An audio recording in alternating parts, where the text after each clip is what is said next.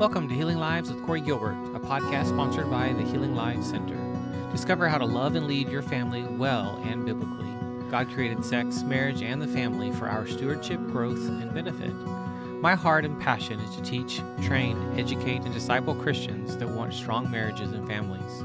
The Healing Lives Center has been serving Christians since the year 2000. Its mission is to be a center for sex, trauma, and marriage education and transformation, where we offer counseling, coaching, courses, and speaking services to you, your church, or ministry. Check us out at healinglives.com.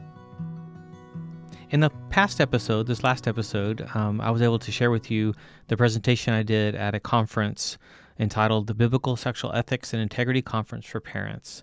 In this episode, I'm actually joined on stage with my host at the conference, Julia Garrison, as we answer questions from those that were present.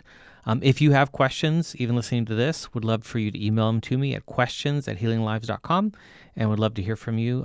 So join us as we answer some tough questions. So I'll welcome you back to the stage, Doctor.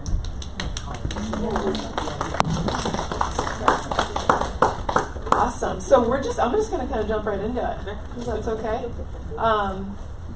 You do your, yeah. You know your thing. One of the questions that came to the top here was, my teenager seems to be attracted to the same sex, and I don't know how to address this with them.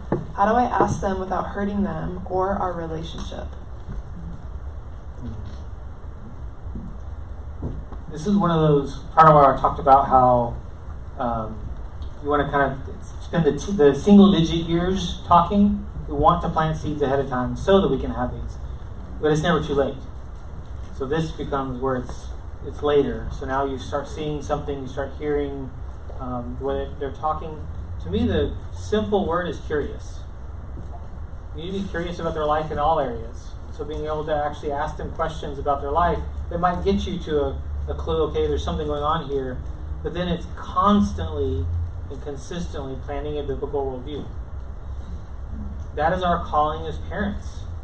Are any of us ready for it? No. I spend my life studying this stuff, and it still is a difficult conversation with my kids. It's not comfortable at times. They don't make it comfortable at times because they have their own free will again, which is annoying. So my middle son just argues about everything. And so my wife will actually glare at me sometimes because I just get baited in, and then we're off the rails, and so she helps correct me or get me back on course because our personalities are a little too similar. So to me, it's go there, talk about it, don't be afraid. This is kind of like if your kid is showing signs of being suicidal, ask them if they're suicidal. Yeah. Don't be afraid. You're not going to plant, oh, I never thought of that. Thanks for bringing it up, Mom. I'm going to go kill myself. That's not what happens. So that tends to be a fear for so many of us.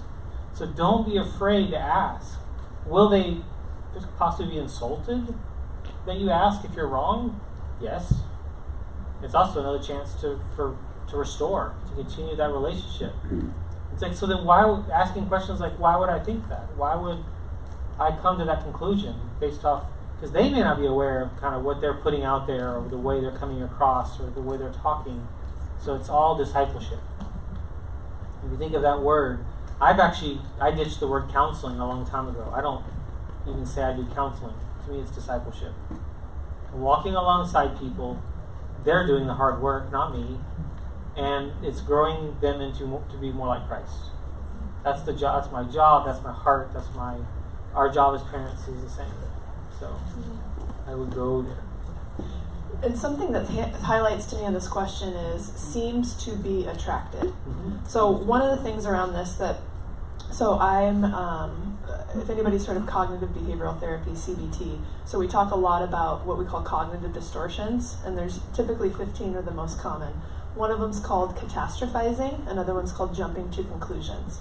And so that's where you see something and your brain goes from 0 to 100, right? They might have an earring that has a certain resemblance of a flag from the LGBTQ+, right? Like it's not even the flag, but it's a resemblance of that. Or there's some kind of cue or indicator that you have seen or deemed into the group of the other, right? which we know is not what we need to believe. It's our people, right? But in your brain, you might think, okay, that's an indicator of this thing, and your brain goes from 0 to 100 of catastrophizing. Oh my gosh, they're going to do this next, and these conversations are going to happen, and then what about this? And you get so worked up in your own, and not just parents, we do this as peers, we do this as family members. I remember I saw a picture of my niece like 5 years ago, and I went through this whole narrative in my head when it was literally a joke between her and her girlfriend, like her friend, right? That was a girl. And I was like, and I teach this stuff, and I got caught up in it. Another one's jumping to conclusions, which is similar, where it's just, it's saying, it's again going from, I see this, and so then therefore we're going to jump all the way over here. It's like that Candyland game, right? Where you're like, ding, ding, ding, slide all the way down to the bottom. We've come to a whole different place that's not even based on the evidence that you're seeing. So that would be one thing that I would say is sometimes that keeps you from having conversations because you've created a whole other reality, imagination land up in here, right? When your kids just maybe experimenting or like trying new colors or trying new things. And I'm sticking to the word color, but I hope you know it's more than that. And then one other thing I want to add to this is, my question is what's keeping you from asking the question? And one of the things that I wonder if you have to sit with, any of us have to sit with, when we see something in someone else that we don't want to talk about. This isn't just same-sex attraction, it can be a plethora of different things. And what is it that's keeping us from asking? And one of the questions I wonder is, do we think it's somehow our fault? Right? Or will it prove something about our relationship that I don't want to have proven, right? And that might keep us. And I just want to let you know, especially when we're talking about kids, they are attuned to your body. They are attuned to you more than you can possibly fathom. They read and understand and pick up on things that aren't coming from your verbal, that they're picking up on other stuff. And so again, like I said last night, you might be dealing with your own junk, and it might be about you, but they're picking it up. And kids are what we call egocentric. They will take everything from their environment and say, this is about me. That's why when divorces aren't about kids, and again, no shame on the person who is divorced. God doesn't like divorce, right? Not the person, right? We have love for that, of the person. Kids walk away thinking, it was my fault, mom and dad got divorced, right? Not all the time, but that's an example that's heard a lot. Again, because kids are egocentric. They're meant to do that. That's how they're wired. Granted, it's part of parents' job to help them get out of that, right? But I don't know if you'd add anything else. Well, so what you just said, kind of picking off that, is it your fault? I would say yes. But then what do you do with that? Well, the best, I think, most freeing things I ever heard was from Dan Allender, where he basically said every single one of his parents fail. And when we actually admit that we fail, it's much more redemptive than acting like we know it all and that we're cup of tea, wherever. Like, no. We fail. So admit it. What's the best gift I can give my kids? Be teachable. Let them say, I'm sorry. That's some of the ways, especially when they're older teens, one of the best ways we can mentor them is to actually be able to learn from them. Mm-hmm. And to say, I'm sorry, I failed. I was too harsh there. Or, man, I was way too soft there. And be able to show my parents' generation was the generation of almost like perfection. So kids were rejecting, well, I can't be perfect like them, so forget you and your God. I am very much about this transparency of my kids know my failures. They know my hurts. They know me. As kind of mentioned last night even. Mm-hmm. It's so critical. Do they know everything? No, the highlights. And that's where I think we use those redemptively to lead them. We're going to fail. And so own that, where I missed this. I deal a lot with sexual abuse, and it's like how many parents live the rest of their lives in absolute beating themselves up for, well, I should have known. You didn't. And there's actually no way you could have, most likely. So wrong road to go down. Versus I was meant to be their protector and I failed. I surrender that. And I have this beautiful gift of a Savior. Mm-hmm. And I don't have to stay there. Because I am in process too. Which I think is such a cool thing. I'm growing just like they're growing. Just why our first kids are an experiment. Right? I'm glad you're here. And I don't think I could say the things that you say. I don't have children. How do I foster, next question, how do I foster our son's gentle heart without making it sound like he isn't created perfectly as he strives to enter what society says he should look at? I'm going to say that one more time. Where did it go? How do I foster our son's gentle heart without making it sound like he isn't created perfectly as he strives to enter what society says he should look and act? I mean, to me, that's the beautiful thing, his gentle heart. That should be celebrated. And it's the idea of even masculinity. I think we need some really good definitions of masculinity and femininity, and they're very distorted. So how to be a gentle man who's a leader. But it also might mean you're leading from the behind the scenes. You're not from up front. And so the kind of person they are, you're nurturing all those. That's the talents and skills. And what does that look like? I also do think that we as parents need to veto some stuff. There's certain things that I think we just give into and let our kids do that we should have said no. And you might even have that little intuition, but we are almost too kid-centric. They want to do this sport, so we do it. And it totally hijacks the whole family for the next season to their detriment. That's different than the family that loves doing it. So be careful what you commit to and what's within reality. We actually chose to homeschool our kids because I was in and out of hospitals.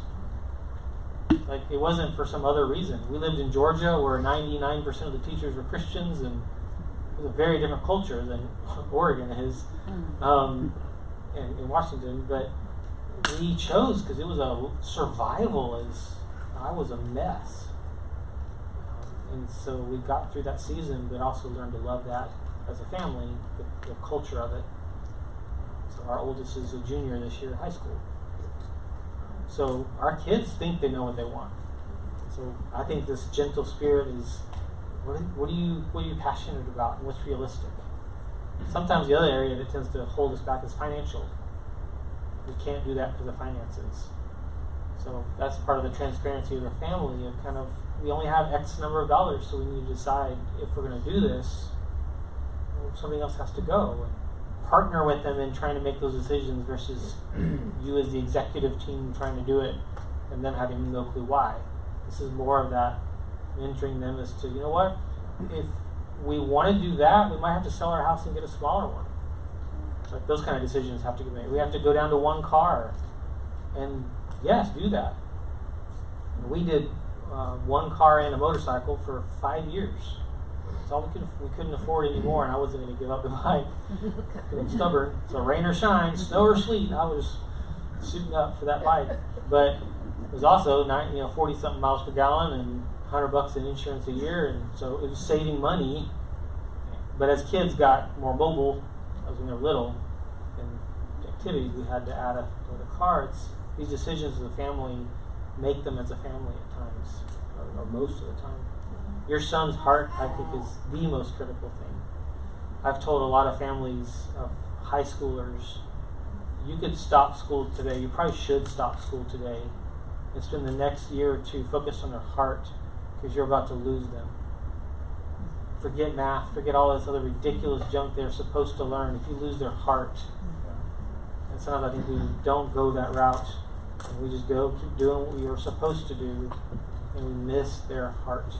What they worship, who they worship, is probably the most important thing as they're wrestling with worshiping themselves.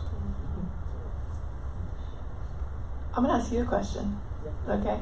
So when I see this, as he strives to enter what society says he should look and act like, what I think about is, what would you, knowing what you know now, the man that you are now, going back into the years that you came into this country and you were standing out for different reasons, and you talked about pinks and purples, where in our society and right now in time, those are typically more feminine colors. What would you, and you've said you had a more emotive way of being, and these little ways that you've mentioned. Yep. What would you now, how would you cultivate and nurture and speak and parent that younger version of you? Good question. I would have emphasized that it wasn't wrong, because I remember my sister used it against me one time, where she's like, everyone at church, it was in college, everyone's asking if you're gay because I wore this certain sweater to some event, and I spent a year going in circles. I know I'm not, but why would someone think that? I was so clueless. I needed mentoring, I needed guidance, and I wasn't getting it anywhere. which is probably why I do what I do. It leads into a lot of our traumas lead into what we do. But I wish I could have known I was okay, and that it's okay to love to do all those things. Some of you are very artsy, enjoy it. Some of you are very tomboy, enjoy it. Like, it's ridiculous where we have gone in this country off the rails when it comes to the definitions of that. So, right, yeah, and in that I'm also hearing if there's different things that, and there's so much information out there on this, but if your son is gravitated towards nurturing baby dolls when he's growing up, right? Like, again, watch your jumping to conclusions. Don't catastrophize this, okay? Let them play with the dolls, and I know there's boundaries to things, but also why would we want to shame that? And then they get older and we get mad at husbands and fathers for not nurturing. You know, it's like how, you know, that's just one example that's kind of popped into my head. Even in the seminary, I had an apartment at one point. I painted my room purple and had a Little Mermaid border around the top. I had issues. But to look back on that and realize, you know, we all are doing that in some way with the persona that we present. Oh my gosh, how we interpret it is scary. The judgment we actually have. And so. Real quick, I don't share my story very often, but like many of those who have been up here, I've been reflecting on what it would have been like for me to grow up in this time right now. And I hit 6 foot in 8th grade. I was 5'9" in 6th grade. I was a big girl in a very small town, and I basketball liked me. Everybody wanted me to like basketball, and then I think I was 18 before I liked basketball, but still. So there was athleticism, there was this and basketball is known for a bit more masculine presentation. I was a post, so that means I basically just like grunted and hit people all the time, you know, like.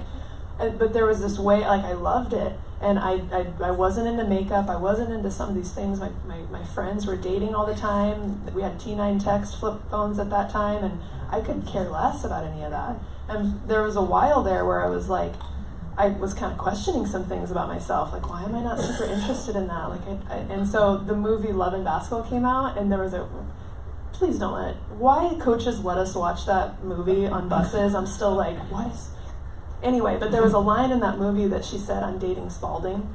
And for those who don't know, Spalding is a basketball brand. And for me, that was like an out.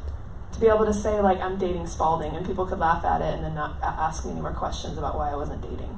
You know what I mean? And why I wore the things that I wore, and I just presented a little bit different.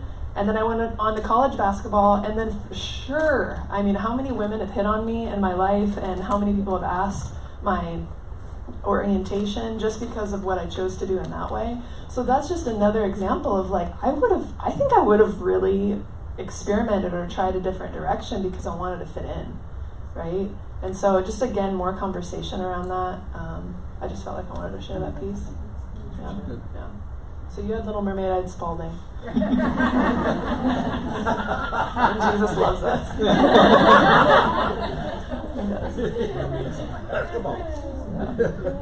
I am the only next question. I am the only relative invited to a very small non-church marriage ceremony for a 20-something in an alternative lifestyle. They know I am a Christian, but have denounced God. She has denounced God. That she has denounced God. Shall I attend?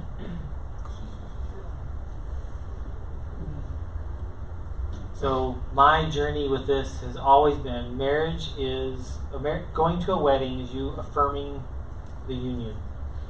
And I really had to wrestle with that when I watched a fellow professor of mine not go to his daughter's wedding because he disagreed who she was marrying. And do you think they have a relationship to this day? No. And I'm like, what do you do? But I really do believe that being present, it's like baptism. It's a sacrament, both of them are. And it's not meant to be, we baptize and everyone claps. It's both ways. It's me pronouncing this, but those present pronouncing, I am now to hold you responsible to your vow, to your commitment. And the one wedding I've ever performed, that was the part I added, and I've seen it a few other times, where there's the vows between the husband and wife here, but there's also a vow for those present saying, I'm now to hold you accountable to your wedding vows. I believe in that. Mm-hmm. So to go and to support someone To be there is to support someone. What do you do when it's someone that you love? This changed everything, though. It's not a wedding. It's an expensive party. And I would say they know what you believe. That's the non-issue. That's not even the issue. So don't even bring it up. Go and support your friend. And I've flip-flopped back and forth on this one. I really have struggled with, biblically speaking and relationally, do I or do I not? And I come back to that long game. I want to have that relationship with you because your life's going to fall apart. Something will happen. It always does for all of us. I hate that I was laying in a hospital one time after a motorcycle wreck. My son was on the back. He was fine. And I'm sitting there looking at my biker guys going, I hate that this has to happen for me to see that I'm loved. Sometimes it's what it takes for us to realize it. So I, at the moment, lean on go to that celebration and grieve for them. Be a part of their life. But I think it's a very personal decision. I think you may have to really be prayerful about it. You know what? I cannot in right consciousness be at this. And they know that, and they know I love them, and you don't attend and you continue the relationship. But be very prayerful about this. But the part that really kind of changed things for me was to remind myself that is not something sealed in heaven or on earth. Whatever you want to call it, it's not a marriage. In my eyes and what I believe is God's eyes, it's an expensive party. So I hope that helps. I think it answers it. If a student comes to you and says, I'm really struggling with pornography, how do you best encourage them to steer away from that?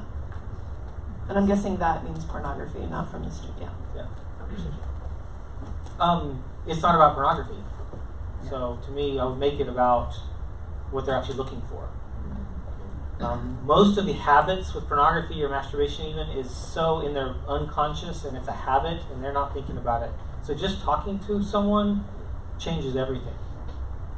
And so that's the critical, and it's not even accountability. It's not even that, where they're need to call you at 3 a.m. because I'm struggling. That's not even what I'm talking about. Just voicing that I'm struggling, it moves it into a place of accountability, out of my unconscious to conscious. And I must take my thoughts captive there. So I'm stewarding it. So the goal here is to help them understand what's really going on in their life and why is that their choice of finding something or releasing something. My favorite book I've ever read about that was Jay Stringer's book, Unwanted. Yeah. I have taught in this area for years. He put it in a way that I have been trying to find the words to put it in that way. It was so well done and redemptive in terms of every time you do anything in desiring, you're doing what God created you to do. And there's good ways to do this and unhealthy ways to do this. So what we do if we're not careful is we kill desire. And it's just all sin and all bad. It's like, no, you're meant to see someone that you think they're beautiful and to see and even have desire. Lust is desire gone mad. It's desire, but it's off the rails. Something that Dan Allender says. And I love that picture. You're looking at pornography, you're looking for something. Why? Some of it, again, for some boys and some girls, it's just utter habit. It is. They're not even thinking about it. So just making it conscious, they quit. They're done. It's not even an addiction. For others, it's very much a relationship with it that they actually really have to learn to kill and replace with something else. The other thing is, how many of us just have way too much downtime? So I suggest, personally, husbands and wives, you need to go to bed at the same time. You need to be kind of in a rhythm together. That's hard when you have day people with a night person. And I don't remember saying this, but when I first married Kelly, that was something I asked. I said, I want us to be going to bed at the same time. So for us, that's midnight or 1 now. We're late night people. I see clients till 11 p.m. 2 or 3 nights a week. Since COVID, I've just been busy with that. And kids are older, and I've been able to. Did not do it at all when the kids were younger. But when I come home, this is personalities. I still have about 10,000 words to get out. Yeah. And my wife finished her max around 11 a.m. So she's very patient with me. But I'll come in at midnight sometimes, or even 12:30 from a client's house, and I still have to talk through and just talk. And that's been beautiful. It's also protected from those alone times. There's not temptation there, which is so helpful. No devices in bedrooms. And I actually would say for some couples, you need to make that a boundary for yourselves. You're laying in your bed and you're just scrolling. Put the phone in another room. Buy an alarm clock. We need a relationship with these things. How many of us have been halfway to work and gone home to get our phone because we forgot it? Because you're like, life will end if I don't have it. You've got a problem. We have a problem. So being able to kind of think through what are those boundaries. We don't use internet filters at our house. We don't have any of that stuff. We have lots and lots and lots and lots of conversations. So there's times I've wanted to put them, but what does almost every team do? They know how to get around everything. So just don't play that game. It's a lot easier to catch them. That is the first time I've heard a parent say that. I'm still processing the internet filter.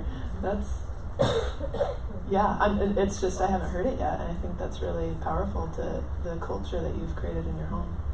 And we've tried all sorts of apps for the phones and stuff. I can't stand any of them. Yeah. Either they find their way around them, or we forget something and there's an update and it messes up, and now they're slipping through the cracks. And I've learned a lot from my teams where they show me, well, here's how I broke the... Thank you for showing. So they're my teachers as well sometimes, but same for their friends. One thing I'd like to put some to the question. Oop, I just missed it. Was it pornography? Mm-hmm. Yeah, it was that one. Yeah. Okay, sorry, it went away on my screen. So I had 3 things. So just like when you mentioned suicide earlier, just like when you're concerned about someone in your life hurting themselves, you say the words. Has a part of you thought about killing yourself? Have you had any thoughts about death? You say death, you say suicide, you say killing yourself, you say these words because I hope by now you've heard enough. By saying it doesn't magically make it happen. It actually helps the person typically feel seen, right? And it removes the taboo from these languages. So when we're talking about pornography, and this is where I'm a little novice about age-appropriate conversations, and we're going to talk about that more, but use the word masturbation. If that word makes you cringe or it's hard to say, go in front of your bathroom mirror and say masturbation. Masturbation. Masturbation. Like, I'm serious, like get it out so that when you're saying it to the youth or who you're around, right? Does masturbation make you feel good when you've had a stressful day? Right? Like, talk about it. Use these languages so that you're not like, just masturbation. Right? You know that thing? That one, like, you get what I'm feeling? There's a way of saying it that can help it feel like it's not taboo.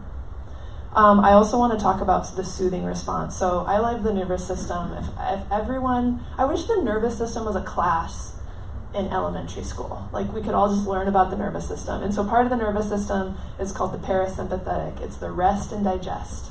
It's the kind of coming down. It's when you start breathing and engaging in your breath, you start to kind of feel a little bit better. It's where the sexual response feelings happen. Sleep, sex, and substances all activate your parasympathetic. What are some of our worst addictions? Sexual addiction, substance addiction, and folks who sleep, right? Cope with sleep. You're not bad because you do these things. This is the way that you've learned to soothe your nervous system.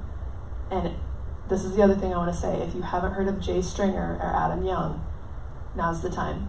In their resource list, they are all the way at the bottom. They talk about subtle sexual abuse. Their conference that I went to in preparation for this, I did it for this, and I couldn't get through 30 minutes of it because my own story was coming up. And I was like, oh my gosh, like the content that they're sharing, this is not common knowledge.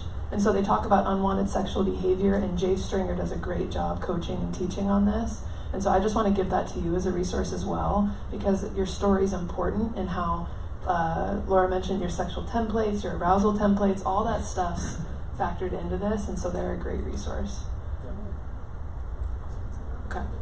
Last question before we wrap up this session. How would you navigate the trauma hurt caused by the church, i.e. saying that the church has an obligation to teach morality, but for some, the church has been the main cause of hurt? There's so much hurt from the church. The thing is it's almost even the interpretation of what's even being said. Right. So sometimes it's not even the intent. I don't think, yes, there are very abusive leaders. Absolutely, yes. But oftentimes it's the more subtle. It's the more, the way I received it, like I mentioned with like Pastor Purity. I mentioned it to a friend of mine last Sunday. He goes, oh my gosh, my daughters were harmed by that. I was like, really? I want to talk to them. And so they're both adults. So that's in the works. But then we talked through what the difference was. Well, he hit play on the audios, and they talked a little bit, and then they were done for the weekend. We talked and talked and talked and talked and talked and talked and talked and talked. That's what I do for a living anyway. But it's like, it's giving them a space to feel and to feel heard and to wrestle and to ask questions. Where my 14-year-old, this is just a few weekends ago, was asking very blunt questions that you don't hear from a 14-year-old. But we had created over 3 days this space that's not normal. What I've realized now with my 16-year-old, he's driving now, I've lost what? Car time. Man, does it take some work to get intentional to get that time back where we can have some deeper conversations, and it's probably more important than ever. So we do that on some campouts with the scouts, but even there, I'm more with other people so it takes intentionality. The church has a responsibility to teach morality, has a responsibility to teach biblical truth. I think where a lot of people are even hurt is they don't like hearing it. So that's another area to wrestle in. So a lot of what happens in our churches, it really comes down to what happens up here on stage and what's being taught. Think of even a church where you have the senior pastor and they're the only one that speaks. It's not always a good thing. We need some different voices. I remember when our pastor allowed me to do a conference and be the keynote for this big sexuality conference a few years ago. It's such an honor because he doesn't tend to have others on the stage very much. But he was very careful about even who he has come in. Because there's that other piece as well. We at the university I was at in Georgia, we would have people come in and speak at the school and spend the next 6 months cleaning up the mess from what they said. So that's the other part of why a senior pastor tends to have it's my pulpit. We need to be able to talk in the church of what are we? A group of really good, awesome individuals? Or is this the hospital? This is the hospital. This is where we need one another. We need community. We need communion. We need to do life together. But how many of you here even, but also those that sit in these pews every single day, every single weekend, go home lost. They feel very alone. They don't actually have community. You have 4 services here on the weekend. My joke for some churches is, have you gotten your quota in? You get 4 shots to get in your little church check on your little thing for God. And if we're careful, that's kind of what we treat it like. Well, I kind of check, and then Monday I go back to being my old self, or Sunday afternoon. So we actually all have to, work that out. Well, where do you work it out? In community. That means community groups, that means life groups, that means Sunday school. I like that word, Sunday school, better. Let's go back to that. Let's do life together, where there's some space to actually say, hey, you know what? This confused me, or this hurt me, or I was harmed at this church.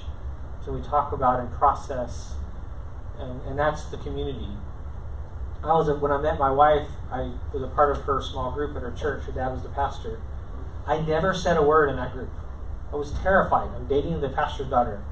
I was horrified. It became the therapy group. They called it the therapy group. I never said a word. My being there led them, and this was an intergenerational, so high school students to 70-year-olds. It was beautiful. They worked through stuff together. So the irony is sometimes you don't need some leader up front facilitating. It's done in just community where you're actually allowed to say, you know what, I don't understand that, or I disagree with that, or I'm really struggling with. And for some of us, again, it's stuff from the last place we were at that we still need to process. So there's more and more talk about deconstructing your faith. I don't like that. But there's some element of that might need to be done. Because what I'm seeing culturally is we're deconstructing to nothing. Where people are landing is, I ditch it all and I'm done.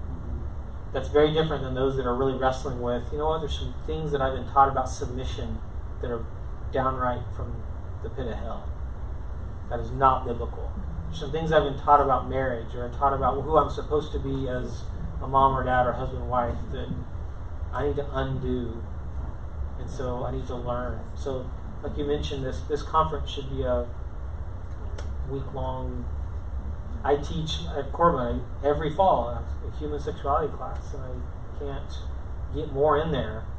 And what used to be a one class period on homosexuality is now 6 different class periods looking through all these things. It's gotten more and more difficult and to wrestle with and do it again. It's a weird context being in a college, but my kids have been to that class when they were in single digits. So I'm speaking to college students, but it's like, I want to talk to your kids. When I speak at youth groups, I always ask, can the middle schoolers be a part of it? And most of them don't want that. They're too young. It's like, they're too young for me to talk to them about this that we talked about today. But you send them to where? Where they're teaching them? Wow, that's scary. And what I presented earlier this morning, I've done that at some churches, 2 middle school groups. And it's really cool to listen to their breakout groups afterwards of like the best conversations I've ever had, but also the most revealing of, wow, they're struggling more than we realize. In middle school, this needs to go back further, which we'll talk about this afternoon, to elementary school. Can I ask a question? Is it possible to audit your classes online? Is it possible to audit your classes online? I said it for the I'm not in the registrar, so I have no idea. You have to talk to Corbin. Yes, you can audit, but they're not online. They're in person right now.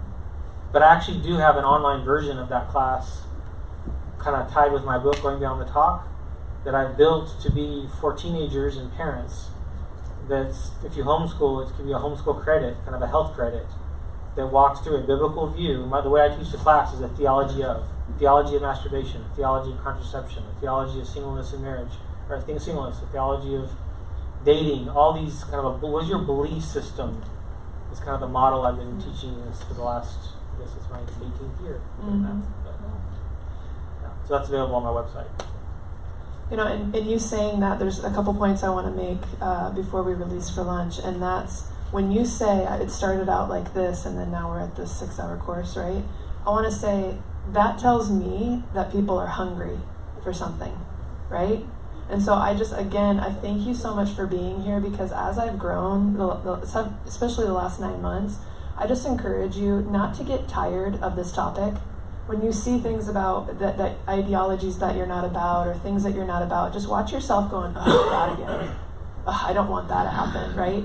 Because, again, it's the message of, it's not understanding or maybe fully grasping the fact of there's hunger out there. And this topic needs to be talked about, and needs to be talked about in a gentle way. And even if it might be something that you're hearing a lot of different times, instead of having like I just don't want that around me, right? Just notice, man, there's some hunger here, right? And there's maybe a different way I can approach this, even within myself, even when no one's around. Just watch how you think about these topics, right? There's a lot of free stuff out there to digest and careful who you listen to. I have a podcast where I'm reviewing different things and interviewing people, and a few months ago I did one on gender ideology. It's a little book that from an English author who really does a good job of walking through the queer theology and how do we get here, and tying it to CRT, critical race theory, and all these pieces of the history that I was clueless about. But it finally, again, started making sense. I'm about to do one on the Nancy Pearcey's book, Love Thy Body. because it's so important. But most of us are not going to give the time to study it in the way that we have at all. You don't have that time or even want to open that door. That's okay. My wife doesn't like this topic or want to go into any of it. Yet she reads the weirdest, she loves literature and reads the weirdest books that I just don't even understand. So, that have all sorts of weird stuff in it. And we have our different passions and giftings. My professor, Doug Rosenau, one of the things he talked about in the Institute for Sexual Wholeness was to be missionaries for sexual wholeness. And so he really called us out to be someone that's going to spend my life teaching and leading in this area. That's not going to be most of yours. That's okay. So what's yours? You're going to have, I would say, you do have a gifting in an area that's probably your thing, where you could actually be doing more of that, which would be important. Mm-hmm. Now, someone before in the break asked also about what is the difference between homosexuality and transgender. I think we might have to circle back to that. Okay. I gotta release you guys for lunch. Okay. I bet that is something I think we can circle back to and maybe be appropriate. Yeah, absolutely. Thank you so much.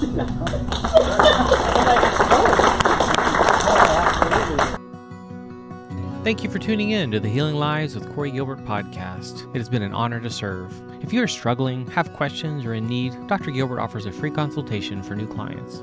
Check us out at healinglives.com to book a call.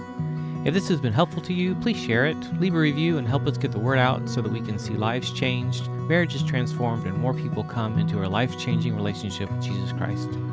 The Healing Lives Center offers online courses, programs, books, intensives, and other services to help you live biblically and well. Discover more resources on YouTube and in Dr. Gilbert's Healing Marriage Facebook group, The Healing Marriage.